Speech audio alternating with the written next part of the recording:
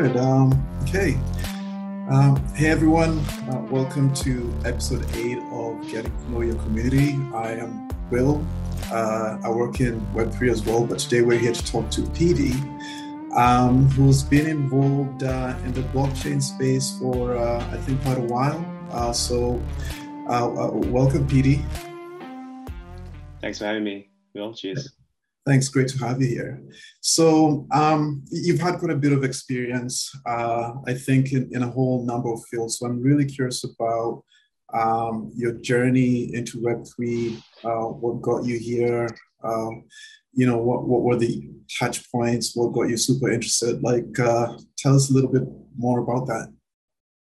Yeah, no worries. Thanks, Will. So, to give you a bit of context, so I'm coming from the TradFi. So I graduated back in 2008-9 years. So during the global financial crisis, so I did accounting and commercial law. That was my majors. But as you know, during the time, it wasn't that easy to get into much of accounting and finance companies. As you know, there was plenty of experienced people out there in the market, looking for even entry roles, right? Yeah, that was the worst time to graduate, I think. Yeah, to be honest, that was actually. So I had to probably do I think 350 some sort of application before I actually got my first job with the CBA.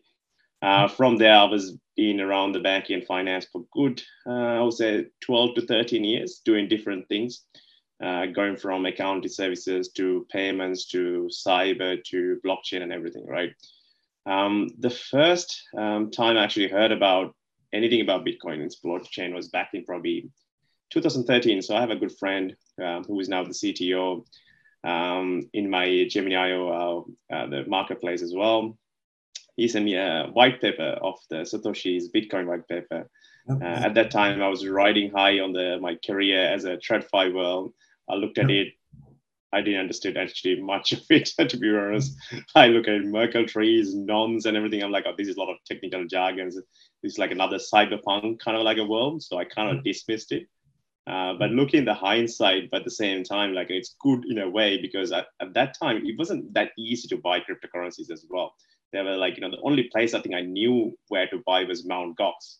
Yep. So if I went with that, anyway, I would have lost the money. So in that regard, I'm not really what you call too worried about it, only losing my sleep for it.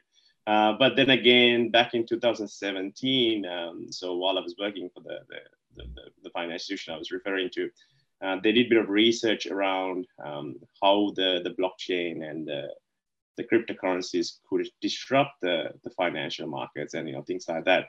So I don't want to get into detail into what were the projects were, because it is all private.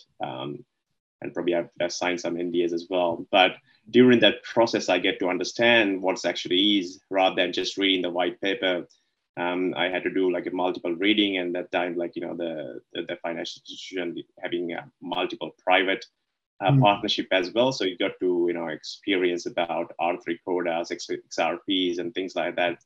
So I see how this value is kind of created, right? So I think one of the main things when you're actually talking about the blockchain and cryptocurrencies, people ask, okay, what's the value proposition you're creating it?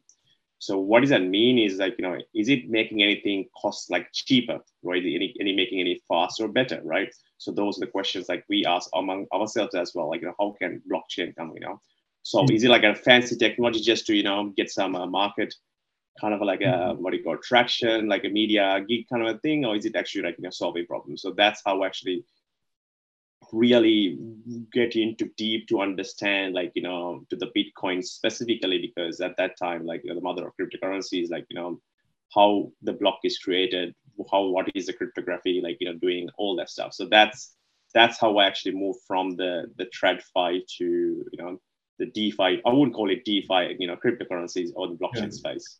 Well, that's really interesting. So initially, a friend got you to look at Bitcoin. And I do have a similar story in that I think it was 2008 or 9. A friend gave me the Bitcoin white paper, and I looked at it and I went... Very early.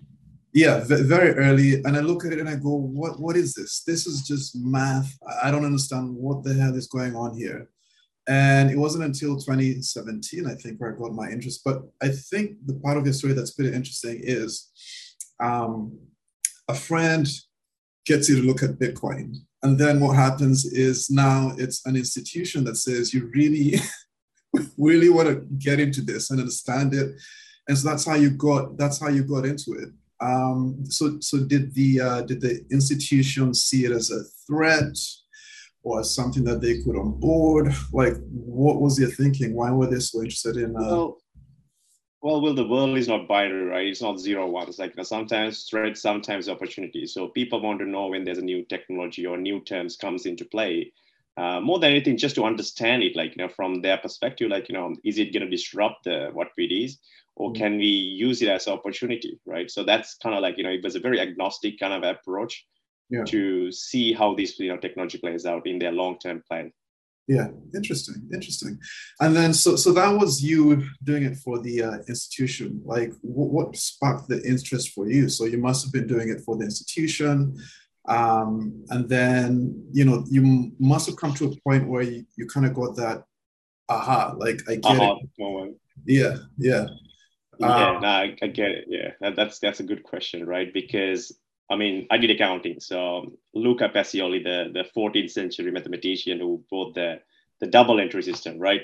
So then during this process of like researching and understanding technology, I understood, okay, there's a better way than double entry system, right? Mm-hmm. There is a way that universally, like people can know what are these transactions are from the auditability traceability perspective. That's great, right? But I was kind of like a pondering around it for a while as well. Even though I had the aha moment, I didn't see an application that I can actually get out from the institution and kind of like what I was doing to start my own thing, or like to have 100% passion for.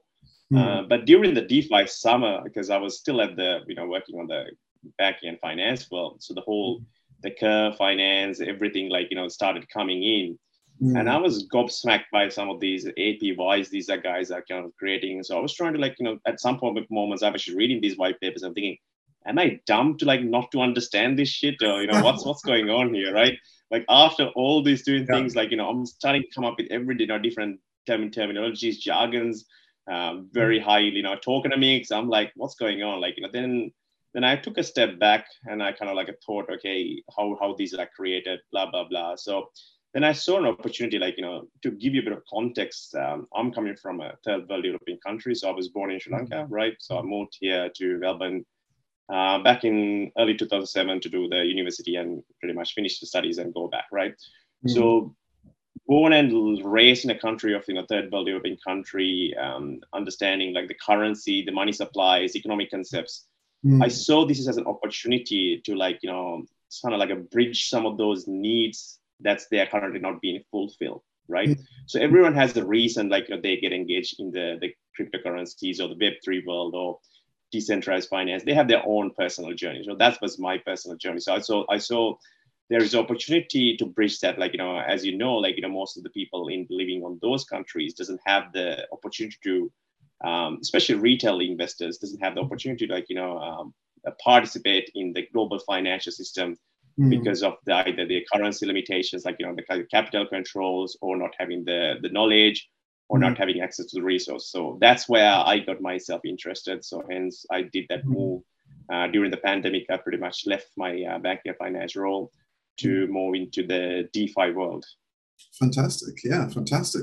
And I think it's like, it's us, I think, and the community in general who's really involved in startups, working in those startups, building all of these things, and it's all about composability, and it's all about.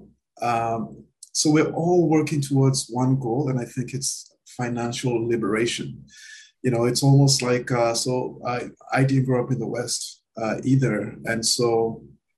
But I think we're fortunate in that our countries have fairly strong currencies. But then, look at Zimbabwe, places like that where they're experiencing runaway inflation. These people get paid in this currency that will be worth less a couple of days later. Like it's like in these countries, it's even hard to keep up with the price of bread. you know.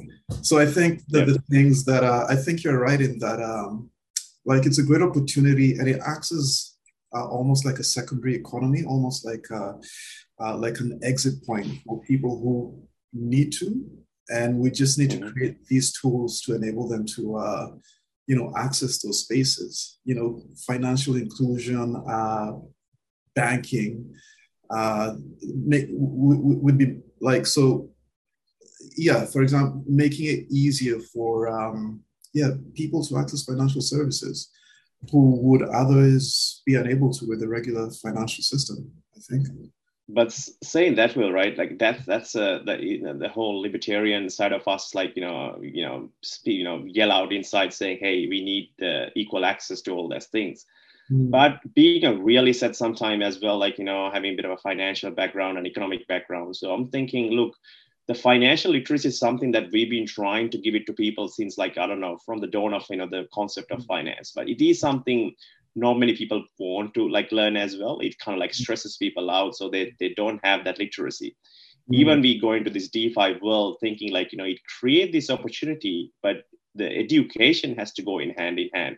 And looking at our previous experience in this whole side of the world, it's not that easy. Like getting someone to like to have a look at the budget, understanding the tokenomics. These are all like not really simple concepts. Mm. Someone having probably invest $1,000, asking him to go through the transparency of the smart contract to understand the tokenomics, the supplies, the vesting, and all that stuff is not really practical in the current format. So Mm. it is a challenge. So obviously we are in the embryonic kind of like a stage in the DeFi, Mm. and there's a long way for us to go. But Mm. we have to start with from somewhere. So that's where we are. So I don't think we are in a place that we can say, hey, that here the DeFi retail come join us this whole liberation. But Yeah. it's a step by step process. It's a lot of work to be done. There's a lot of like pivots has to happen as industry as well before we get there. So that's kind of like my thought process around it. Oh, yeah, 100%. And not only that, so we're talking about people who haven't had access to crypto. But then there's a lot of people who have had heaps of access to crypto, but it's still really hard to understand the tokenomics. Case in point, Luna. There's a couple of I think fairly intelligent people, maybe including the founders themselves, who had created this whole token that just crashed in a number of days. Some of us could see it before it happened, but there's others who couldn't. And I guess you're right that there is that challenge in education. And I just wonder, like, how do you think? What do you think is the best way to like create this education to give users, this is what you need to look at least when you're evaluating a token? Do you think there's an easy way or a way even? Um, See that's the question. That's $1 billion question, right? Like, and if you look at from the market perspective, if you look at global equity market is probably what $80 trillion, right? The mhm. global bonds and the debt market is around $250 trillion, and the cryptocurrency is like probably just under $1 trillion at the moment after the whole bear market going through, right? Mm. So it is like to get to there. So there has to be some sort of structures need to come into play. Like I Mm. said, we can't expect this generic retail investor who doesn't have financial background to do Mm. all this work. Because Mm. if you're expecting him to do that work, that means you are failing as a system, right? Mm. So this if we are again creating this whole the predator prey dynamics in another market sets, Mm. what's the point of it, right? So we want to do it better. So during this journey, there are gonna be like events like Celsius. There are gonna be events like 3 Arrow Capital. There's gonna be like Luna Foundation. Obviously, some of the ones we actually saw this coming, like especially from looking at this their tokenomics, looking understanding the normal economics of how the value works. So you could have seen this happening. But Yeah. then again, like for example, like I think I've probably had a bit of conversation on our Discord channel as well. Like Susu and Alex Pashensky, they are not amateurs, right? They are not people you would expect them to, like, some people obviously, even if you go to a prison and ask someone, a person who actually murdered someone, he will be able to rationalize why we did it, right? Why he did it or whatever, right? Yeah. Because that's how the normal, the psychological side of it works. But these people are not that people. These are people who actually been, like, been running trading firms, running the entrepreneurship for a while, right? But still they were failed. But is that because of there was no consequences for them to, like, comparatively, like, it's a similar situation happened like with the Do Kwon. Would he be like, able to walk freely and start another Luna 2.0, right? Well, this whole, if you look at from the banking financial side of it, which I'm coming from, there's legislation, bear legislation, things like that, which is keep the management accountable for some of the decisions, and could even end up going to the jail, right? So did they took these high leverages, understanding the contagion risk, like, was they really didn't thought this through, or because they knew that there was no consequences, right? Yeah. So all are these, like, the questions that we have to answer ourselves. Again, this is a giant experiment, like, so if we should never, like, kind of like, promote ourselves, so anything we do as, like, saying, hey, it's a risk-free kind of like an investment scheme. This is an asset class which is growing and progressing, so you have to take it that value. So you have to be careful, like, what you can put it. So if you can't afford to, like, lose what you're putting in, then definitely you should be playing in this space, because I think that's there's so many whales and sharks. Yeah, I think that's the number one rule. What do you think about investment DAOs? So I've seen a few DAOs out there that do their research, and then of course you can caveat that by saying that you have to trust a group of people. I think they do vote. I think they do vote on what they want to allocate next to their treasury. Like, what do you think about that in terms of making it an easier way for users who are interested in holding onto crypto, for interest, for a little bit of investment, for a little bit of exiting, sovereign currencies? What do you think about investment DAOs as a start towards that process? Yeah, before I say that, I have to say none of these, conversation is the financial advice. This is just for the educational way. We have to agree that this is definitely not financial advice. Because I don't want to be caught up in this. Yeah, 100%. Because it's ultimately my personal opinion. Only, like, this doesn't even represent, like, why I work or anything like that. So look, idea is good, right? But the problem is, in the finance, like, 101 is like the personal circumstances. That's why you actually, hire these financial advisors or anything as such, right? So your financial circumstances were very different to mine, right? I have two kids, like, I have a young family, this is how much I take, this is my expenses. So are they, like, really considering all these things? Probably not, right? This is going to be, from what I'm hearing and what it sounds like, it's like a managed fund, right? So, in a TradFi world, right, the people collectively, like, inputted money, and some people on behalf of these people investing it, right? Yeah. So there is, like, these kind of, like, financial securities, finance system exist in the TradFi world, right? So similar things is currently, like, doing through these investment DAOs and stuff, like, so even, like, back in 2017, the whole DAO hack with Ethereum. So that's that, right? Yeah, yeah, that was a terrible. That was that forced Ethereum to fork, right? And I guess and then there was Ethereum Classic and Ethereum, which is today, right? 2.0, whatever you call it, right? So it's what created. So look, I think it's ideology wise, it makes sense, but I think people have to consider their personal situations, because even at a DAO stage, like, I mean, I'm not like, I don't want to be claim expertise into DAO, like, structures and stuff. Like, if you speak to someone, like, in our Discord community, like, Elise will have a bit more thought through, kind of like a process to it. But in where I stand,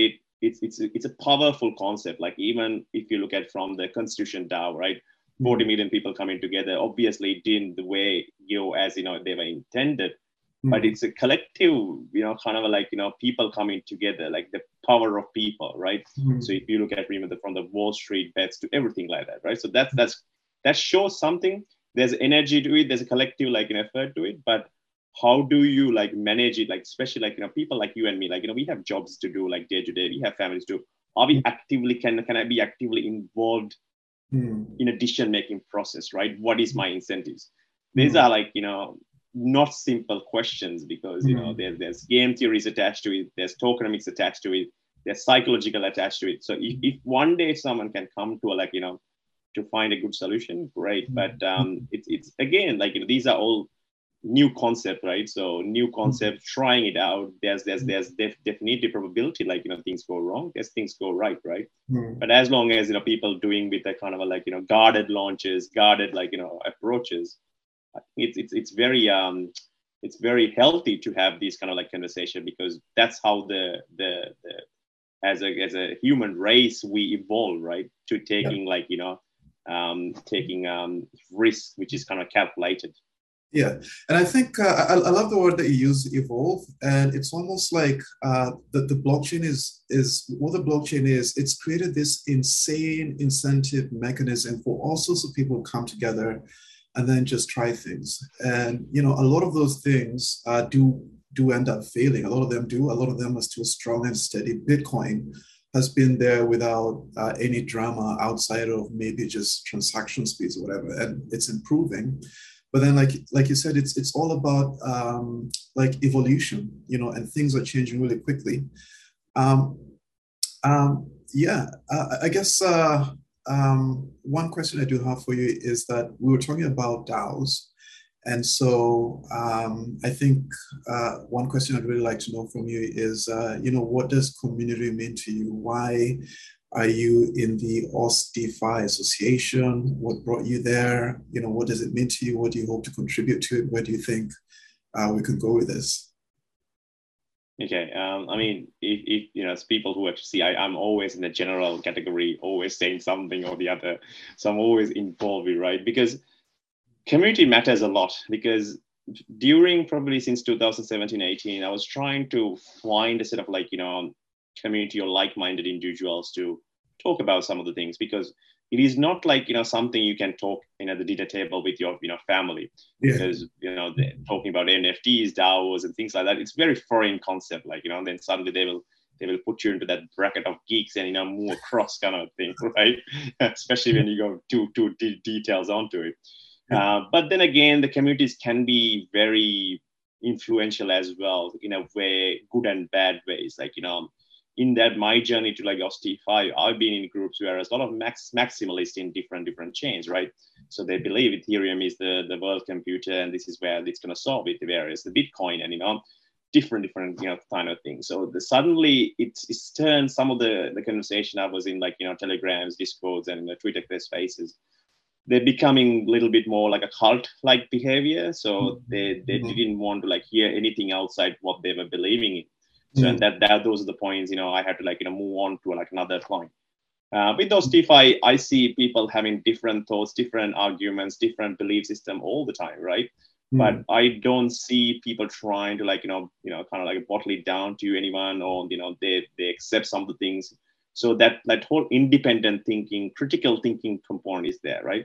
So I think if I have like, some sort of advice to give, like, someone who's like, 20, when I started as a career, like a point, I would say the critical thinking is probably the biggest thing you need to have, like, as an individual, as a maturing individual, because we live in a world which is narrative driven, like, people, say stuff and then we believe it, just, blah, blah, blah. So someone has to like, stop and question those ideas and say, hey, why did you say that? Like, not into like, confront them, but to understand his viewpoint of it.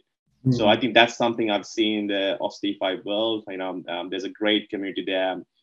There's leaders, there's followers, there's like, contributors, there's listeners, everything, right? So my thinking in the OST5 place, the community is to be active and like, to listen to the people's ideas, because there is, collectively we know a lot of things, individually we know to some extent. So to enhance myself with other people's ideas and also contribute them with the knowledge that I've acquired over the years, so they wouldn't do that same mistake, so they can take some of those knowledge and take those into the next level. Fantastic. I do love what you said about critical thinking and the OSTF Association being a place where there's a lot of intelligent people, a lot of leaders, a lot of followers, a lot of contributors, and then it's just a mix of different voices, and they're all there to listen, which is amazing. So PD, I just want to thank you so much for joining us. This was like really interesting. There's a lot of really cool conversations in there. I feel like the time flew just really quickly. But the good thing is that I think we will be seeing you again, but this time it's in the projects only chat. And I think we'll be learning more about something really interesting that you're working on. And I'm really looking forward to that one. And thank you for joining us, Pete. Yeah, thanks, Phil. Thanks for having me, and look forward to listening and hearing these conversations in the future. Thank you very much. Fantastic. Bye. Cheers. Thanks. Thanks, Will.